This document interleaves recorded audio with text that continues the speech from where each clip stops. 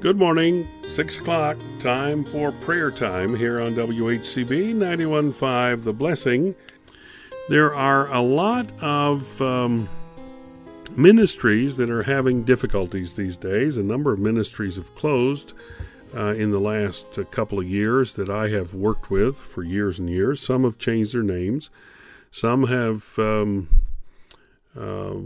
merged, I guess is the word you use, with other ministries to try to keep themselves going. And sometimes you hear some of the craziest stuff about ministries.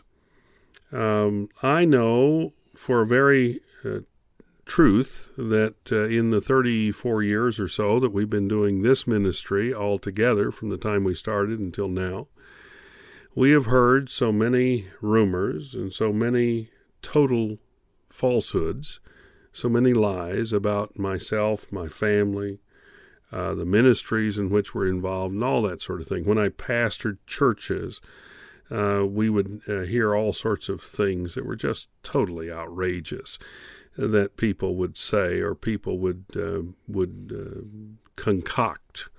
They would hatch it up themselves, a bunch of liars, and they would do that. Well, we're in Proverbs chapter 16, verse 28, and that's why I'm drawing your attention to it. Here is what Solomon had to say about it. A forward man soweth strife, and a whisperer separateth chief friends. I can tell you something, that when a lie is put out there, it is almost impossible, if not impossible, to catch the lie and to fix it with the truth. Liars are just that, liars. And whereas the truth will stand on its own, liars stand on everything and lay down for anything and cause trouble for everything. And they are everywhere. These forward men and women sow strife. And a whisperer separateth chief friends. The person who's loose with their words, and they are easy to twist the truth. They can create more disturbance within a group in a few words and can be sorted out and corrected in days upon days. This forward person is one who's quick to speak with little or no thought or with malevolent thought as to the effects of their words. They don't care for the souls they hurt or the characters they assassinate. They enjoy creating havoc in the lives of other people. And I've seen this with ministries that have closed or ministries have had to merge because of financial difficulty. Oftentimes, there was a lie at the very heart of their trouble. Someone lied about them, someone made the lie big enough, and people believed it. How sad, but how much it is of human nature. Today, we seem to not care as much about truth as we do about excitement, about creating some sort of, response or reaction. The whisperer or backbiter has the same character as the forward person here in Proverbs 16:28. They love gossip, and they don't care for the truth. They quickly take a few words, pretend they're sharing highly confidential material for a good reason. Their real intention is just to cast suspicion and doubt on the character of the one they've spoken about. Wow, this is so sad and yet so common. It is common and it is unclean, I might say. And for example, I've heard ministries that were closing because of financial difficulties. Well, they were doing this or they were doing that, when there is no truth to it at all. None. The scriptures tell Christians to run away from people who are forward or who are whispering. Flee from those people and expose them for what they really are. If you tell someone about something, and when you hear gossip and you discuss it with the person they're bashing, they seldom continue to share their story.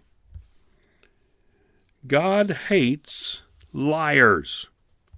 God hates backbiters, gossips, whisperers. He hates them. They destroy relationships. They assassinate character. They disrupt entire churches and ministries. They are to be avoided and treated like the plague. And those who are gossiping and who are whispering and who are backbiting are the ones to be avoided. They're to be shunned according to God's word. God needs to help me and you to be on guard. Since our sinful nature is drawn to the activity of these kind of people, and it's drawn to people who are good at sowing strife or separating friends. How sad, how wrong. We need to always be involved in truth, in telling the truth, in living the truth, in teaching the truth, and making sure that the truth is told at all times, not just when it's comfortable for us, but that the truth is told. We need to stay away from these liars. We need to tell them to go and repent, because the judgment of God is going to be upon them if they continue their lying ways. Let's go to prayer. Heavenly Father, we thank you for the reminder and for the warning. Help us not to be involved in these kinds of schemes, these kinds of separating of chiefest friends, this kind of gossip that goes on. Help us to stay out of it, whether it's in the congregation or whether it's outside the congregation. Help us to stay out of it. Help us to be clean. Help us to be pure in our conversations. Lord, the day dawns ahead of us. We got things to do. We need your help in getting them done. We need your direction, your guidance. We need your blessing as well, and so we look to you. We ask you to work in our hearts today and encourage us to do those good things that you've called us to do. I ask for your provision for each one of us, for this ministry. We thank you for that. We ask that you would keep our words clean and pure today, and keep our thoughts clean and pure, and keep our motives clean and pure, we pray. We thank you, Father, in Jesus' name. Amen.